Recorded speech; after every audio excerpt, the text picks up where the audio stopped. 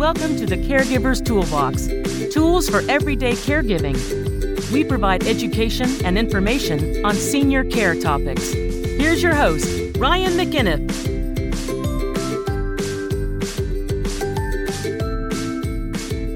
Hello, everybody, and welcome to another episode of the Caregiver's Toolbox, tools for everyday caregiving, where we give you information and education about senior care topics. My name is Ryan McInniff. I am the owner of Minute Women Home Care. We are a private home care agency in Lexington, Massachusetts. If you're interested in connecting with me, you can find me on Twitter at freedivingceo, at freedivingceo. Now, you might say, what is a freediving CEO? Well, I like to go fishing and I like to go diving and I go spearfishing. So that's why I have a handle that says Free Diving CEO. So if you want to find me, you can. We can connect. I talk, I retweet, I type. I guess I should say I don't talk. I talk here. I type about senior care issues, and I love to connect, and I would love to connect with you.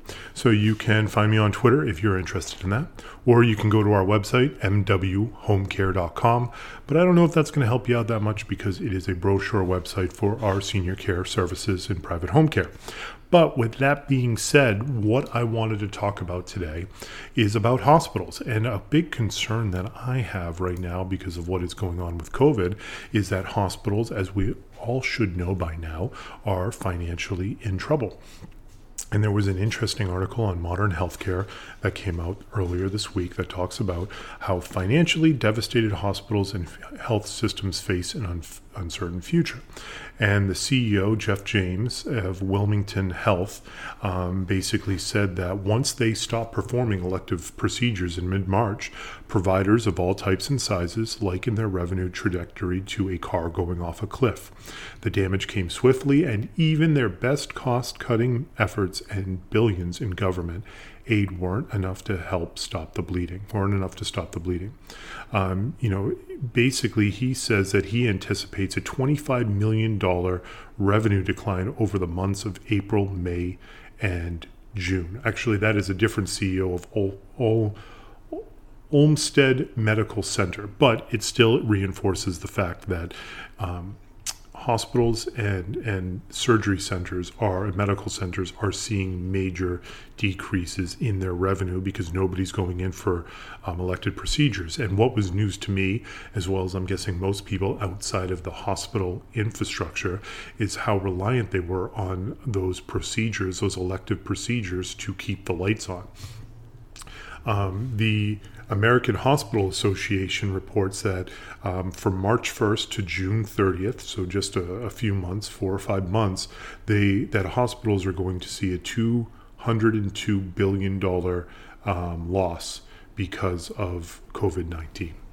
So it is a massive, massive problem, and that CEO, Jeff James, goes on to say in a quote that though they were given grant funds from the CARES Act that came out recently, the law, it came out to about $12,000 per physician, which sounds like a lot of money, but he is quoted saying $12,000 per doctor is literally nothing.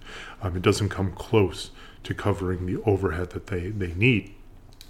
And the reason I wanted to mention this is because, one, it should be known that these hospitals are in real serious trouble. And I think one of the concerns that I have, and I think what we're going to see because of this, is unfortunately we're going to see a lot of mergers and acquisitions.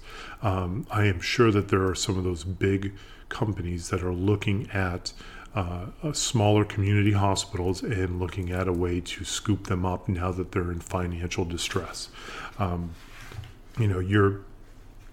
You're talking about in the last few years, ACOs, called accountable care organizations, where they're basically a medical system made up of specific services that they provide care to the real risk-based individuals, and those ACOs were meant to be able to reduce those readmissions. They were supposed to be there to save costs on Medicare and Medicaid. Their job was going to be working together as an organization of separate organizations working together under this accountable care organization to provide good quality care, reducing readmissions, reducing hospitalizations, and saving money, and in the long term for the government, while also being able to provide them with quite a bit of a revenue stream because of the customers that they're going to be having.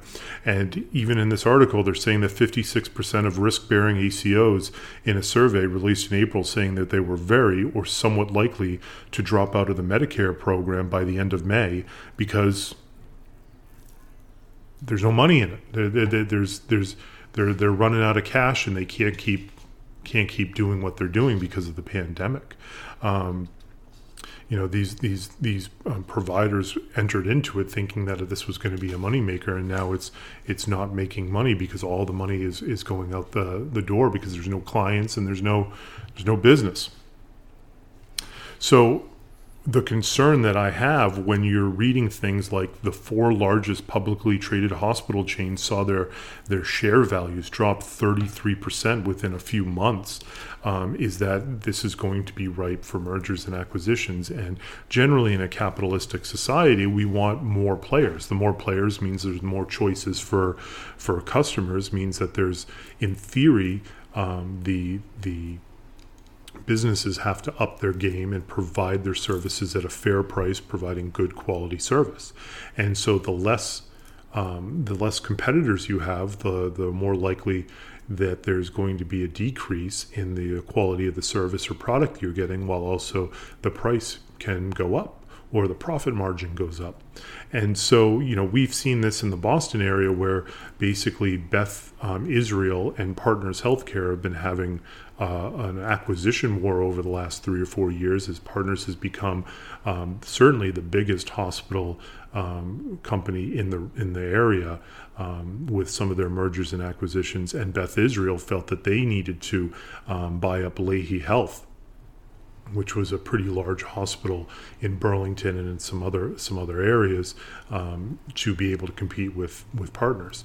And so you do have still some community hospitals that are eking along, and I'm sure right now they're sitting there with cash reserves that are being depleted quickly because they can't do elective surgeries, and the only way for that hospital to survive would likely to be sold to a larger company. And so I think what we've seen with pharmacies, where Walgreens and CVS has been very quietly reaching out to regional pharmacies and local pharmacies that they want to buy up so that they can get more market share because they're cash rich and they can weather this storm far better than a local company. That would be the case that I think is going to happen with hospitals. And that's not exactly the greatest thing in the world for being able to have patient choice, being able to have the competition between hospitals and between service providers, that, hey, if there's only one place to go and it's owned by the same company, or there's only 5 places to go but it's all owned by the same company, you're going to be in the system whether you like it or not. And I've certainly done podcasts before in the past where these buildings, these hospitals, always talk about patient choice. Patient choice is everything.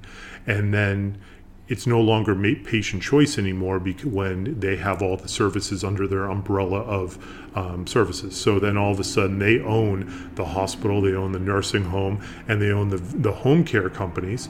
And all of a sudden they keep them under the umbrella of services, and they cut out everybody else, which I understand because we're in a capitalistic society.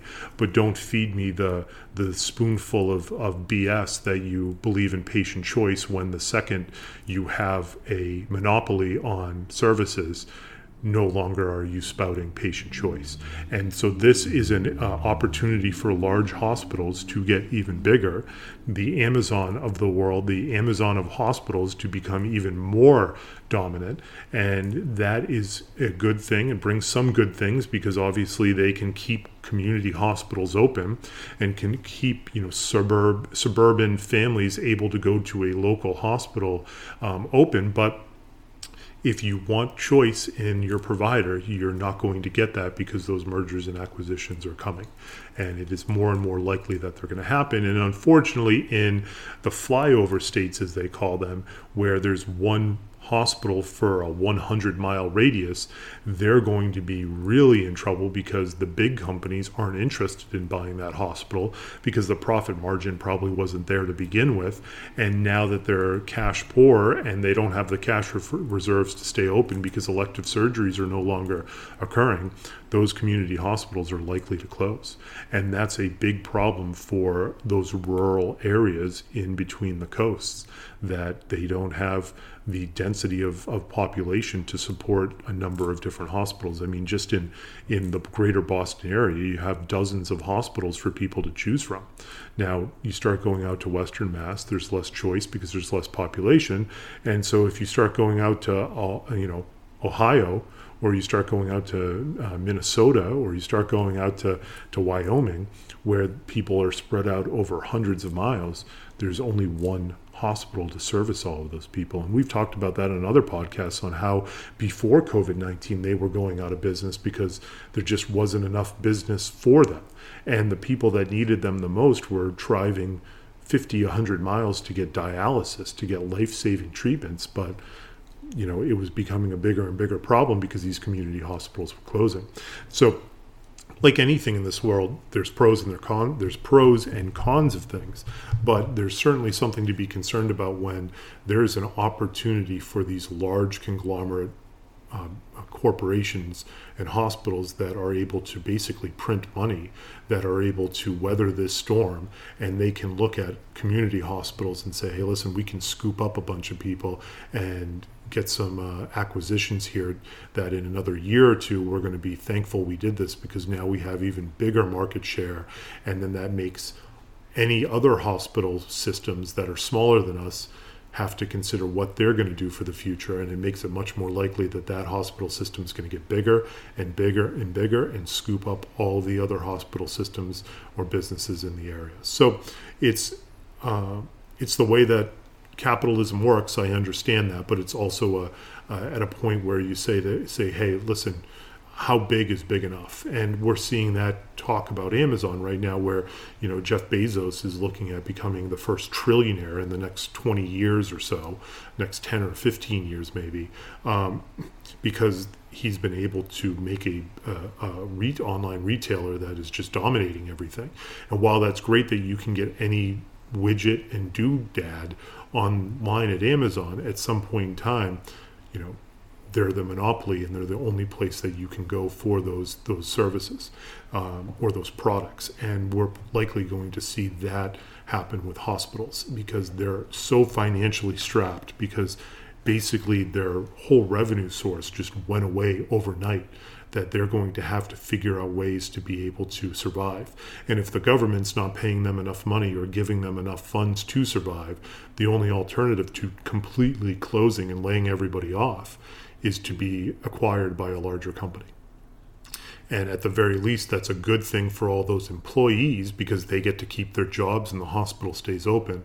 But it ruins patient choice, which has been one of the hallmarks to patients and to consumers, saying you have a choice here, and that choice gets limited the bigger and bigger these hospitals get.